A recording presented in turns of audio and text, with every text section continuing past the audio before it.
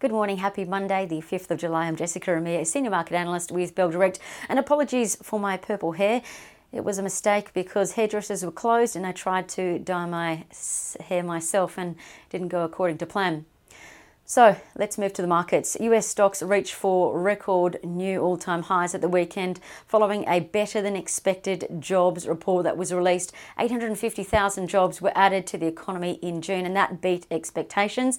So this supported the S&P 500 and the Nasdaq, both rising 0.8% each. Now all the names that you know were in the leaderboard, like the Google parent Alphabet, Amazon, Microsoft, Apple. They shot the lights out. But the big focus point for the rest of the week is the Federal Reserve's meeting minutes. Now, they're released to the market on Thursday, the 8th of July. That's US time. So traders will be looking for clues as to when the US Central Bank, the Federal Reserve, will start to scale back that $120 billion per month bond buying program because the economy is growing quicker than expected. Now, what to watch today for us? Well, the futures were earlier suggesting a very flat, sluggish start. Why? Well, cases rose at the weekend in New South Wales. So many are questioning if Sydney's 2-week lockdown will be extended on Friday. However, there are pockets of gold to look at. Firstly, the Trans-Tasman bubble will resume today, meaning residents from South Australia, the ACT, Tasmania and Victoria will be allowed to travel to NZ, provided they haven't visited any designated hotspots. Secondly, company news is coming in thick and fast, following on from last week. Now, this morning, Tabcorp TAH announced big news. Tabcorp announced that they'll demerge their lotteries and Keno business into a new ASX-listed business. This will do two things: create shareholder value for current investors in TAH and also be a new investment opportunity to look at. Now, we know the gambling industry has been quite strong amid, I guess, the rise of lockdown leisure, if you will, and this supports TAH shares, which are up 33% this year.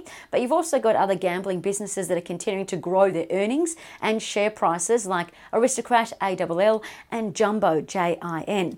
Thirdly, economic news will be in focus this week in Australia. Why? Well, the RBA meets tomorrow.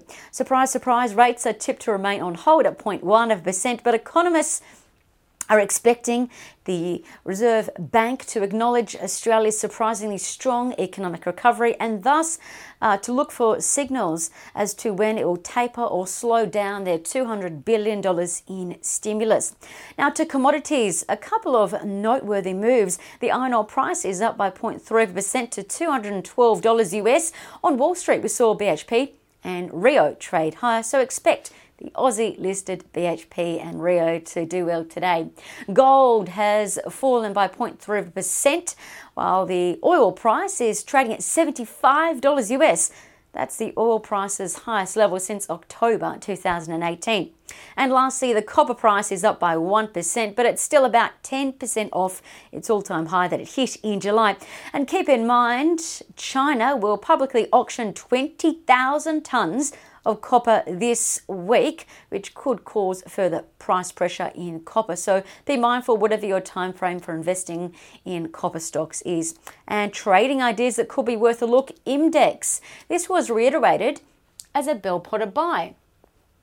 Now, IMDEX has got a Bell Potter 12-month price target of $2.35, and that basically implies 18% share price growth in a year. Now, IMD is a monopoly in the mining tech industry. They provide real-time data on rock knowledge and quality of what miners are drilling, so they can get real-time data and drill faster and smarter. So what's new? Well, the S&P Global Markets Intelligence firm increased their estimates for the mining industry to see their exploration budget grow 25 to 35%.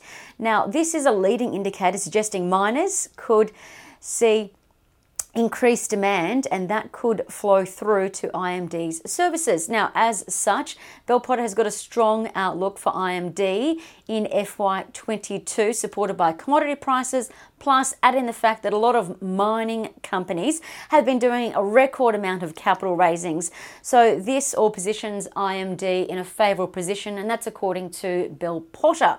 However, keep in mind, IMD's shares have been subject to end of financial year volatility. So investors and traders will be looking to see if IMD's shares could have further support and if this uptrend can continue that it started in late June. So traders will be looking to see if we can move past these 2 days of selling that we had on Thursday and Friday last week. Lastly, bullish charting signals have been seen in Transurban TCL, Sierra Resources SYR and Musgrave Minerals MGV. And that's according to Trading Central. I'm Jessica Amir with Bell Direct. Stay safe, happy trading. Have a great day.